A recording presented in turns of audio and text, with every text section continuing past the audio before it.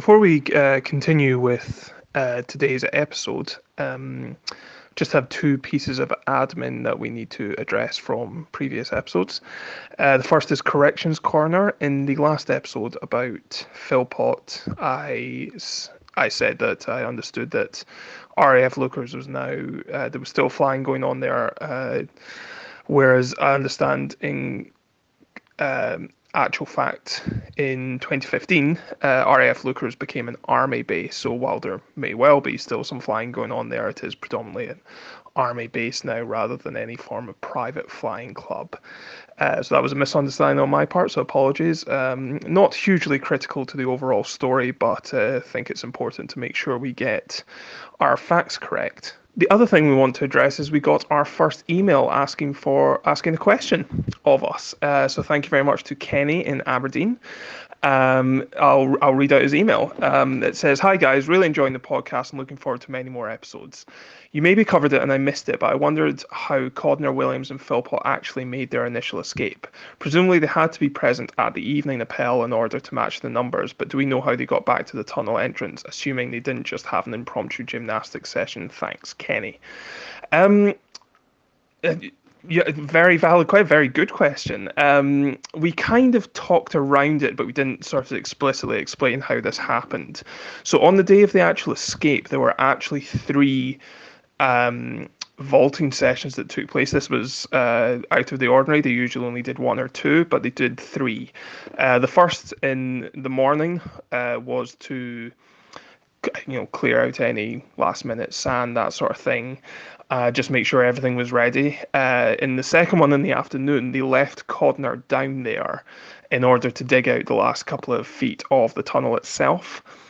He was therefore down there for the evening appel. Now, the way that they covered his absence in the appel, there's a number of ways that they used to do this. And they do sometimes feature these in the films themselves, so you can see it physically happening. One of them was for another prisoner to be effectively counted twice. They might do this by running between the lines and popping up at two different points in the line, or else they were required to stand in groups of 5 to make it easier to count, and they might just have one or two groups that were only groups of 4. This was usually overlooked or not noticed, and therefore you could get away with having one person missing for one appel at a time if you sort of cook the books or cook the numbers in this way. And then to get Williams and Philpott down in the evening, they did one last vaulting session after evening appel, which is usually around about 5 o'clock. So they did one more to get them down to be ready for a 6 o'clock breakout. So they did one last with, I think I mentioned the New Zealander Mackay. They went down with him. Williams and Philpott went into the tunnel, and Mackay covered over the entrance and went back with the vaulting horse afterwards. So they did a short evening vaulting session in order to get the last two escapers into the tunnel ready to make their break for 6 o'clock. Thank you, Dave, for keeping us honest. Enjoy this week's podcast, everybody. He says that he carried with him 3 passport photographs, 700 francs, and an automatic pistol, which sounds like the start of a very bad joke or a great weekend.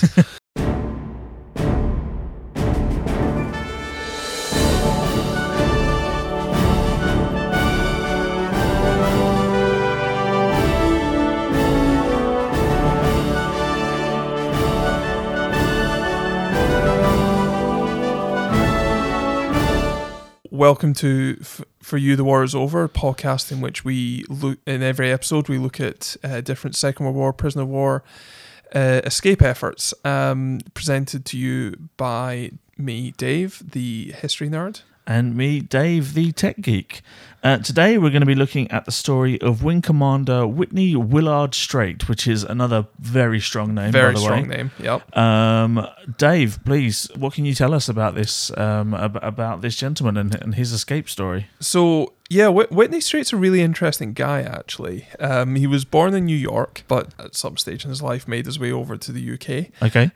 He flew in the RAF for 242 Squadron, which was a fighter squadron, so he was a fighter pilot. Ah, nice. Yeah, so very, very an exciting job to have, but entirely in keeping with his lifestyle, actually, because he was a very famous pre-war racing driver. So this is pre-F1. Right. So my knowledge of F1 history is not amazing. So apologies if there are any F1 aficionados who are sitting there screaming at their internet connection at this podcast, correcting what I'm about to say.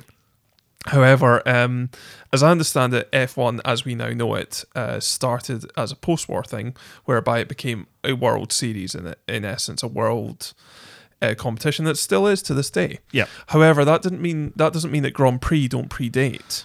The concept of Grand Prix and what we still know as a Grand Prix predates F1. And so I think I'm right in saying that the first Monaco Grand Prix was in the late 1920s, 1929, I think it was. And so these races existed before it became a worldwide competition, which is what F1 is. Right, okay. However, the Grand Prix existed prior to that and prior to the war. And so Whitney Straight was actually a Grand Prix racer. Enjoyed speed. I was going to say, so basically he just liked fast vehicles then. Yes, exactly. And so in many ways he was born to be a fighter pilot. So yeah, really interesting guy, and was actually a little bit of a celebrity.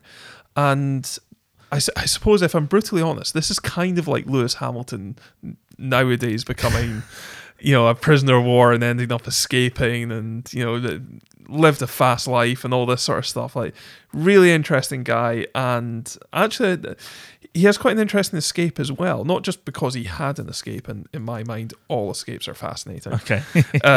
But he kind of, his escape was, I wouldn't say unique as such. Well, every escape is unique. His escape was interesting in that it wasn't from a camp. It was from captivity, but it wasn't from a prisoner of war camp as we know it. Right. And in actual fact, that wasn't particularly uncommon.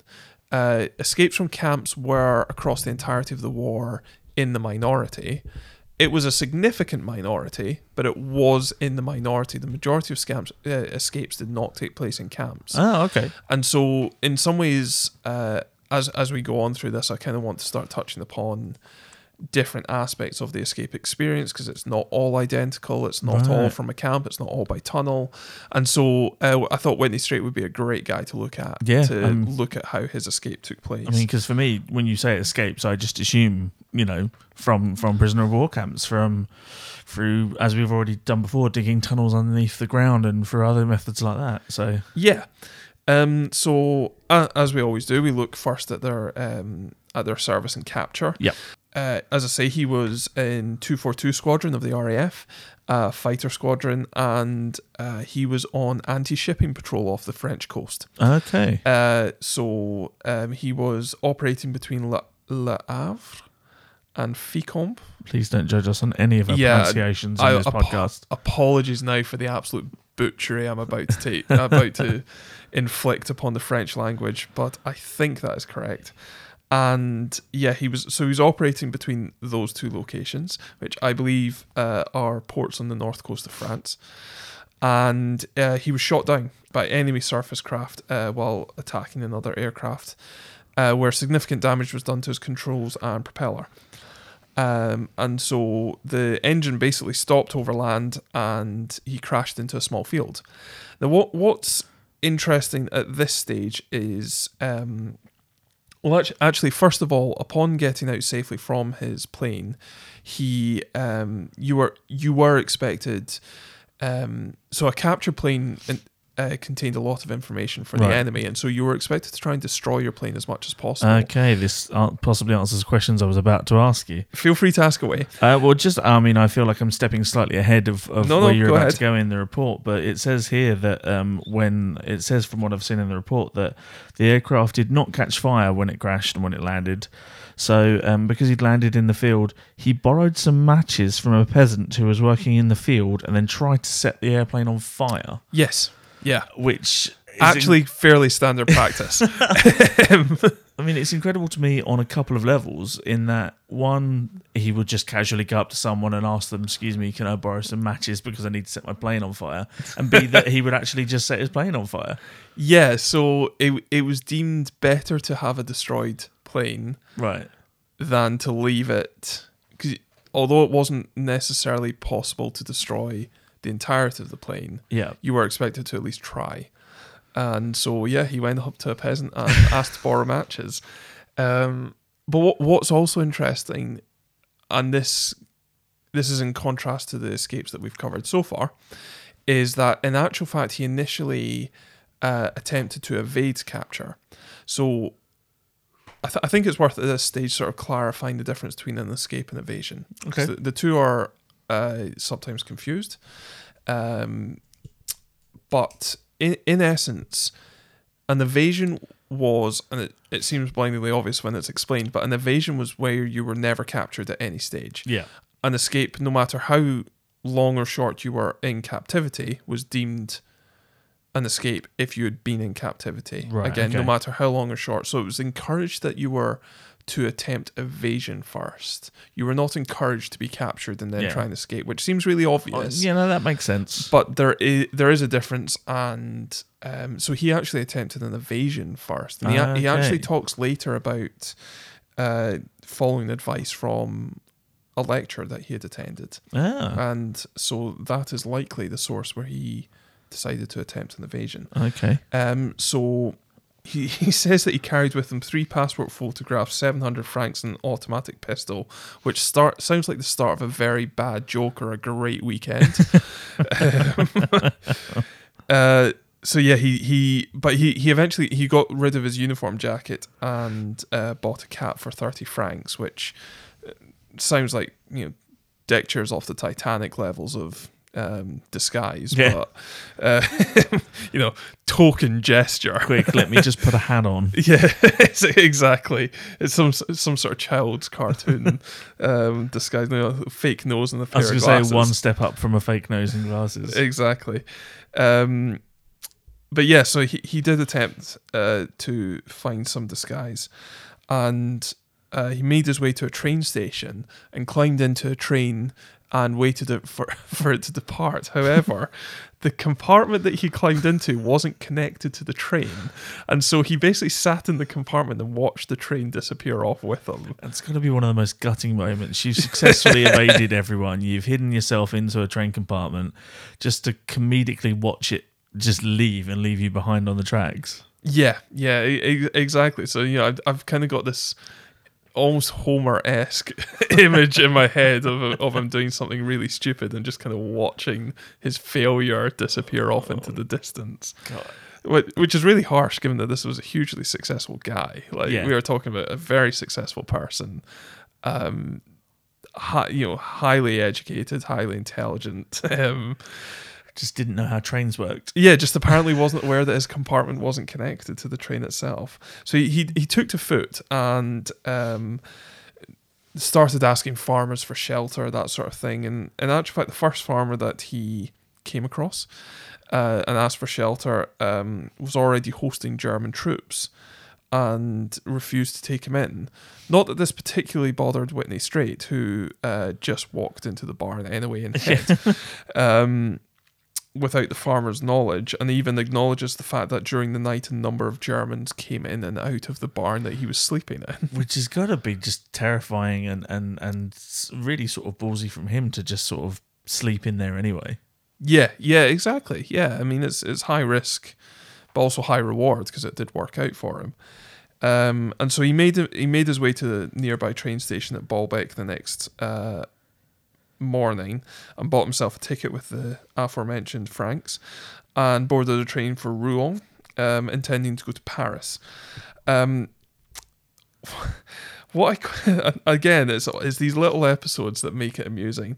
At Rouen, between trains, he had some pocket change.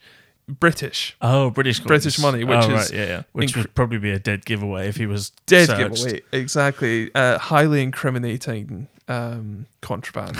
in occupied France at this stage. And so he rid himself of these incriminating possessions by posting a letter through the German billets, into the letterboxes of the German billets. There's two parts to this. First of all, he's getting rid of incriminating evidence, but it's also a little bit of a way of mocking the enemy by putting a British shilling into a German letterbox during an occupation. You are quite openly acknowledging the fact that you have passed. A Briton has gone by. At some point, they will discover that and realise that a British person has been in their sort of midst. Or to be more accurate, a member of the British services, because he was technically American, but he was fighting in the British services at this point. I think that's correct anyway. Always with the technicalities. I know, I'm sorry. So from there, he went to Paris by train. And in Paris, he actually went immediately to the US Embassy. So because he was a US citizen, the USA at this stage weren't yet in the war. So this is July 1941, so it's still another 5 months before America actually joins the war. Right. So we're nearly 2 years into the war. Not that anyone's ever accused the Americans of being Johnny-come-latelys to this sort of thing. However, he made his way to the embassy, but the embassy was closed, and there was no answer on the telephone when he called up. I imagine potentially another gutting moment. Yeah, exactly. You've kind of made your way to the capital in Paris, thinking, great. I'm technically not British. Sure, I'm a serviceman, but I'm technically neutral here. Yeah. I can probably get away with this. So makes his way to the embassy, and it's shut. Superb. However, it does get better, because he went back the next day, and although the door was open this time, on the inside door there was a notice that said all inquiries should be addressed to the American embassy in Berlin. Just the place he wants to go. Yes, exactly. I mean, the obvious location that you'd want to be going while on the run from the German Gestapo is to Berlin. Yeah. And so... Do you reckon they'd have people there? Yes, exactly. Just someone waiting there, keeping an eye on the embassy. And in actual fact, the report actually acknowledges that the embassy in Paris was being watched. So he was already taking a risk just turning up there. Yeah. Although there wasn't much that the embassy could do, he ended up actually leaving the immediate vicinity, but ended up calling them and speaking in French and asking for 1,000 francs to be brought to him by the embassy, essentially guaranteed by his citizenship. Right. And so, which they did. So although he was a British combatant in the sense that he was serving in the British services, he was definitely taking advantage of being a citizen of what at this stage was a neutral country. And frankly, why not? Yeah. I certainly don't hold that against him. No, not at all. So yeah, with his newfound wealth, 1,000 francs in his back pocket, although he seems to have burned through 700. I was going to say, he had 700 not long ago. And he bought a cat for 30 francs. And it does say that he stayed in a couple of hotels, or at least a hotel or two. Yeah, it was at the Ritz. But I mean, yeah, so does that mean he's still got like around 1,500 francs with him now that he can just do whatever with? I don't know, but as I say, he seems to burn through the cash fairly quickly. However, he took a train to Tours, and he had no food ticket, so wasn't able to purchase any food at this stage. So yeah, he was making his way for the demarcation line. Okay, question time. What is the demarcation line? That's a good question, Dave. So after France was occupied in 1940. Mm-hmm. There was, in essence, a section of France that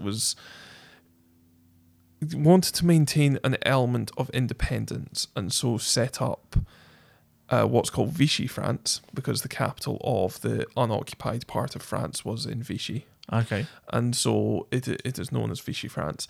But it was essentially an unoccupied part of France.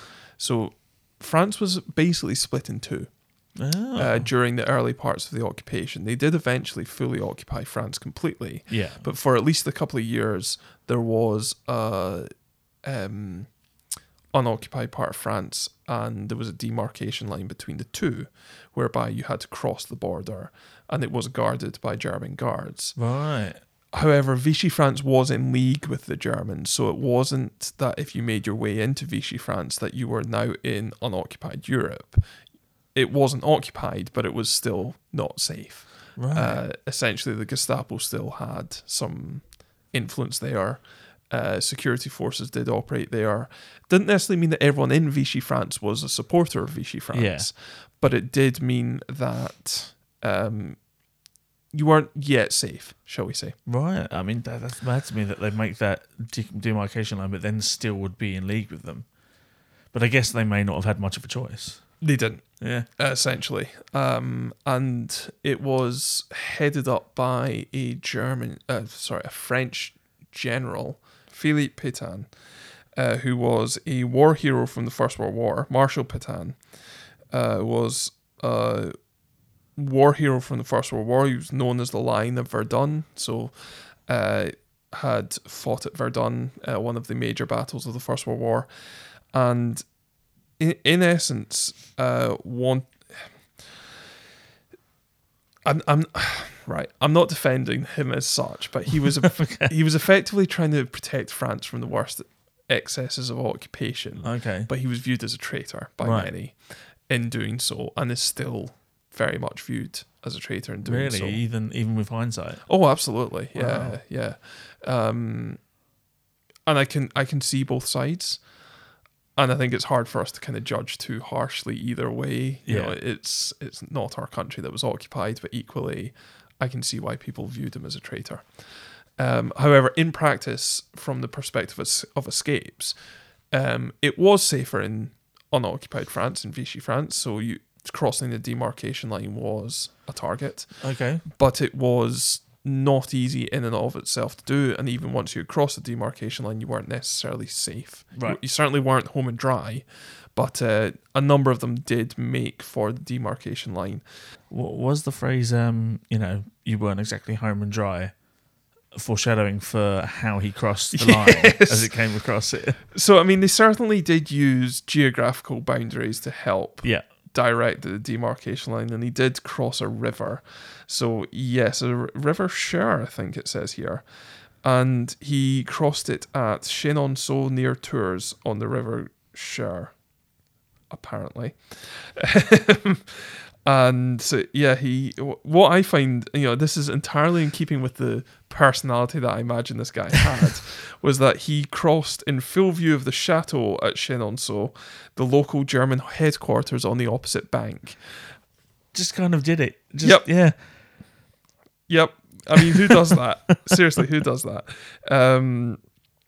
So, yeah, and having swum across, casually dried off his clothes and actually didn't really, he wrung them out but didn't actually dry them off, and said that he walked into a small village with his clothes still dripping and got accommodation at a hotel without producing an identity card. There's a lot of chutzpah in this guy. I know, and there's many occasions we've there's a couple that we've passed through with sort of without saying that the phrase "without producing an identity card" or "without the need for papers" comes up a lot, and he's just like, oh, the first one wouldn't let me, so I just kept trying until one let me without any paperwork. Yeah, he's totally winging it. Yeah, just going for it. And I suppose that in some ways is inevitable. If you're attempting an evasion, you haven't had the time in a camp to prepare paperwork. Yeah, I mean, you have to think on your feet and be able to adapt to your situation. I mean, he certainly comes across as the sort of chancer that just tries things and gets away with it. Yeah.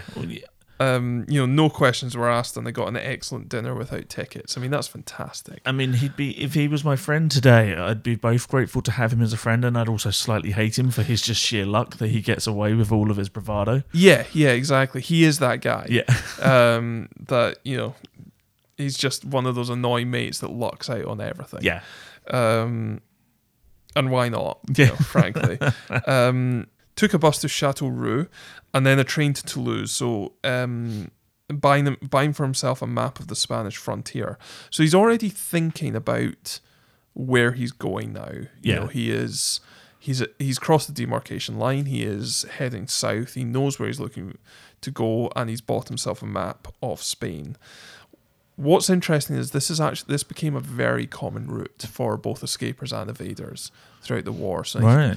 And probably by this stage, mid-1941, it was already a fairly established route that he was following. Now, he may not have known that he was following an established route at this stage, but he was making his way down through occupied Europe towards Spain. There was actually two major routes that you could take, which was essentially the Pyrenees separates France and Spain, and at either end is the coast, whether it's the Bay of Biscay or over in the Mediterranean.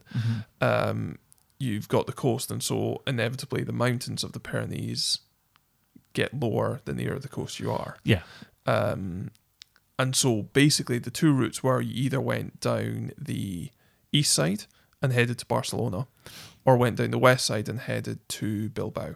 Right, okay. And from there they would then head to Madrid, and from Madrid they would head down to Gibraltar, because of course Gibraltar is British territory. Yeah. It wasn't unknown for them to head to Lisbon as well. So from Toulouse, he then got a train, and for the first time he was properly ID'd by a gendarme who asked for his papers. However, he managed to basically blag his way through it. This guy. I know, he's amazing. I love this guy. And it basically said he'd left his papers at the last stop, and that he would I'm so sorry, sir, I'll have to go back and get them. And the gendarme accepted this. So it's the classic, I've left my wallet in my other trousers line. Yes, you'll have to buy this round, sir. And, again, fair play to him. They just let him get off the train at the next station to in order to go back and get his ID. Yeah, exactly. However, it had limited success, because when he went into a cafe to get himself some food, another gendarme asked for his ID papers again, and despite attempting to jump out of a first floor window, he was spotted and arrested. After that subtle exit? Yes, I know. I mean, how did they not see or hear him getting out of the first floor window? And so he was arrested and taken to a cell without food or water.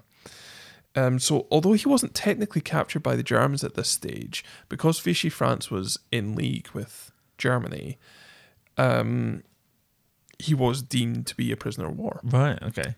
So yes, he was put into captivity and was told that he would be repatriated fairly soon. But he wasn't particularly thrilled at the prospect of being repatriated.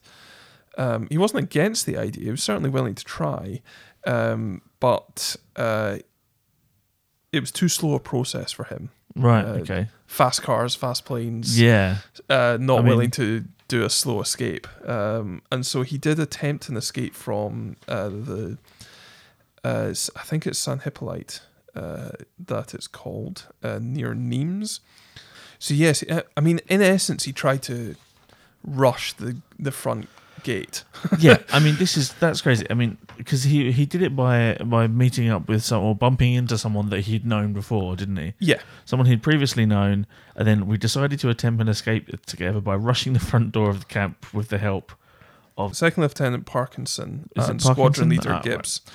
And the fact that their big plan is just bum rush the door and see what happens. That's fantastic. Yeah, again, he totally, it's escape by the seat of your pants, isn't it? I mean, I don't get the impression this guy would be much of a planner. No. He didn't really think things through much. He's a doer, not a thinker. Yeah, exactly. And again, fair play to him. He lives for the moment, to say the least. However, he was recaptured on this attempt, and so he basically went down the medical board route, which was relatively common. Actually, it's not unknown. There was maybe a couple of hundred that were repatriated through medical boards, right? And so he attempted to do that because he'd received some injuries in Norway that had not properly healed, and he managed to also get a certificate from a specialist in Nîmes, which ear specialist, yes. Yeah. So he managed to get a certificate from an ear specialist in Nîmes, which certified that he was medically unfit for further military service, and there could be repatriated through the medical board. Yeah. Now, in his case, that may have been true. It wasn't always true. Or at least it wasn't always true of those who attempted to get medically repatriated. I mean, for his case, given the way he lives his life, it's very possible that he did not sit still and allow injuries to heal from previous... Yes, I could believe it of this guy. However, there are certainly stories of people trying to use the medical board to get themselves repatriated when they were perfectly fighting fit. Yeah. I think I'm right in saying it was a prisoner called Harry Elliott, who was in Colditz, who went to extreme lengths of weight loss to try and get himself, to the point that he actually did make himself ill, in order to try and get him repatriated. However, interestingly, in order to exacerbate the weight loss, he would put little sandbags inside his pajamas when he was first weighed. And then early on, so that he could exacerbate the weight loss by removing bags of sand from his pajamas, so that it looked like he was losing more weight than he was. Right. Okay. Whitney Straight actually was passed as being medically unfit for further military service, so he could have actually been repatriated. And initially, he made no further attempts to escape. So he was due to be repatriated with 43 others. On a passport that had been organised by US authorities in Marseille. However, 2 days before the expiry of the visa, the party were turned around at Perpignan. And they understood that the turn back orders had been on the orders of the Vichy government. Right. So again, this being in league with Nazis, although not technically occupied, they were still in league with the Nazi government. Right, okay. And so basically, I think the two are connected. And so having not made any further attempts due to be repatriated and that being postponed, although he was told not to try and escape, I don't think he really paid too much attention to it. Shock horror of what I know of this man so far. I know, right? I mean, I can't believe this guy didn't follow orders. And so he successfully managed to get himself sent to a hospital by complaining of headaches and ear trouble, which he says was partly true. Which I have my suspicions. It sounds like he's trying to justify getting himself sent to a hospital more than anything. So the hospital had barred windows, and at night all rooms were locked. So essentially, they had to escape during the day. Yeah, they had no choice. They had no choice, but it was guarded by guards and gendarmes around the hospital itself in order to avoid this very thing of escape. And so they had to do it during the day, but in order to get out, they essentially had to confuse the guards. Yeah. It's fantastic, isn't it? I love the part in I'm sure you're about to say, but it's just that we confuse the guards is the official line in the report. It doesn't say how. Yeah, I would like to know how he did this. No, pulleys and levers. Yeah. Who knows? There's absolutely no detail given as to how they confused the guards and what they did to do this. But I mean, the classic throw a stone at a distance so they hear it and go, what's that? And just go and walk over there. Or I don't know. They just literally... I mean, it works on Metal Gear Solid. So, why wouldn't it work in real life?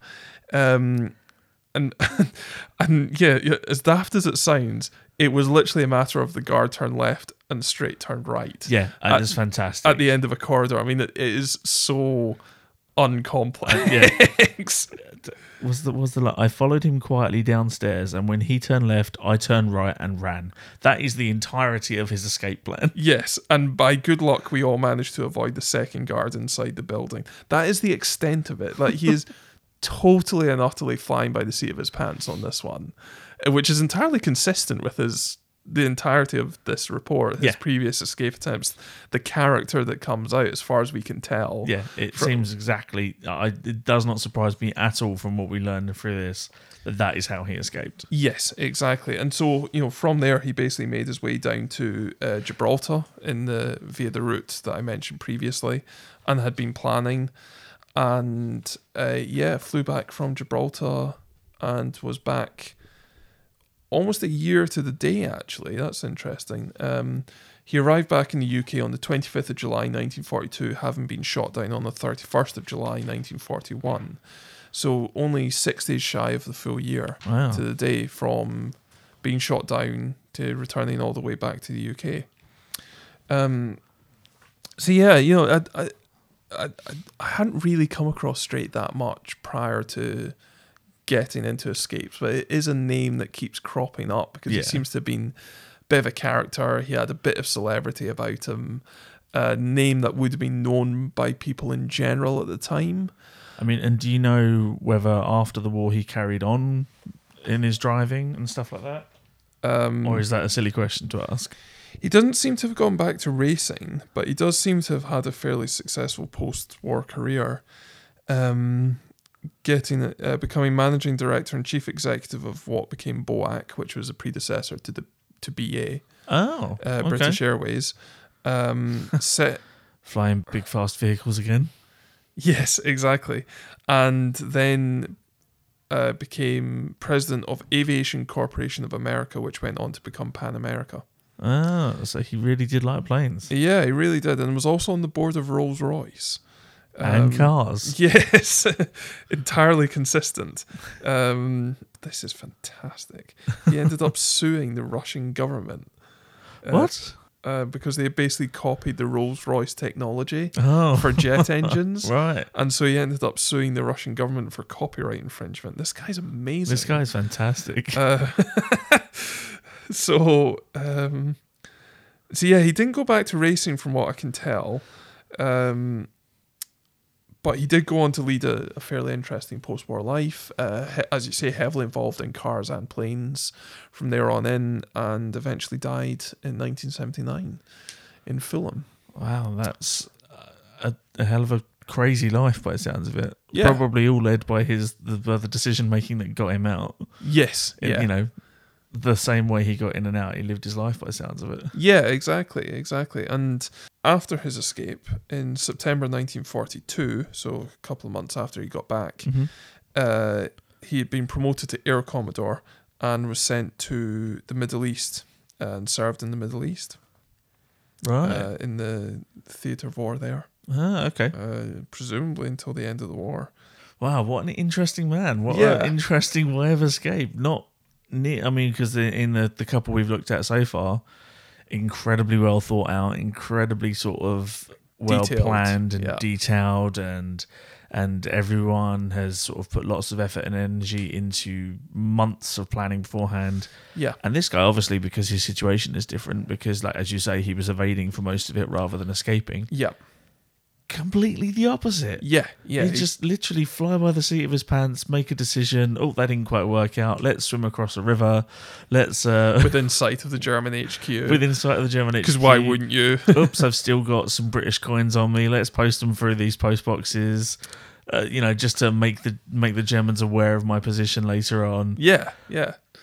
Oh, let's confuse the guards and get out. It's incredible. Yeah. No, he seems to have lived a fantastic life, and his escape experience was entirely in keeping with the rest of his lifestyle and his personality. And I think it for me it's interesting because it's, you start seeing different types of escape appearing, and actually as the war progresses, different types of escape happen. So some of the ones that we'll be moving on to in the upcoming episodes are from quite early on in the war, and intentionally so, because I think we need to go back and kind of look at some of the early escape attempts, because the early escapes sort of prior to the camp system being established and the security that came with that were very distinctive in their own right. Yeah.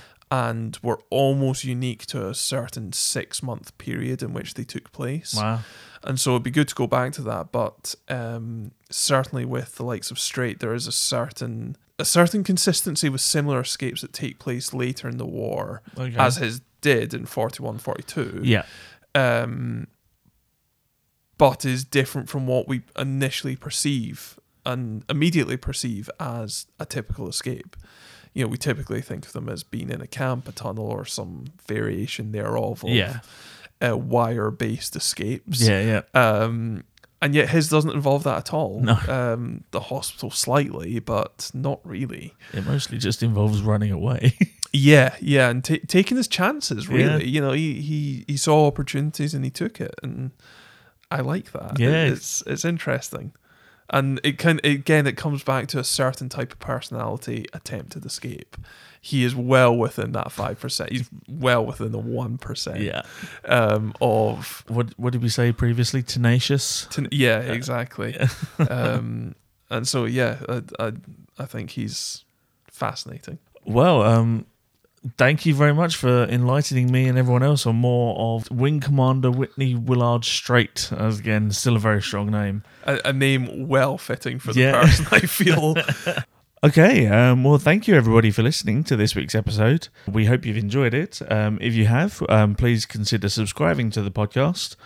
We could be found on Apple iTunes, Google Podcasts, or basically any of your favourite podcast platforms.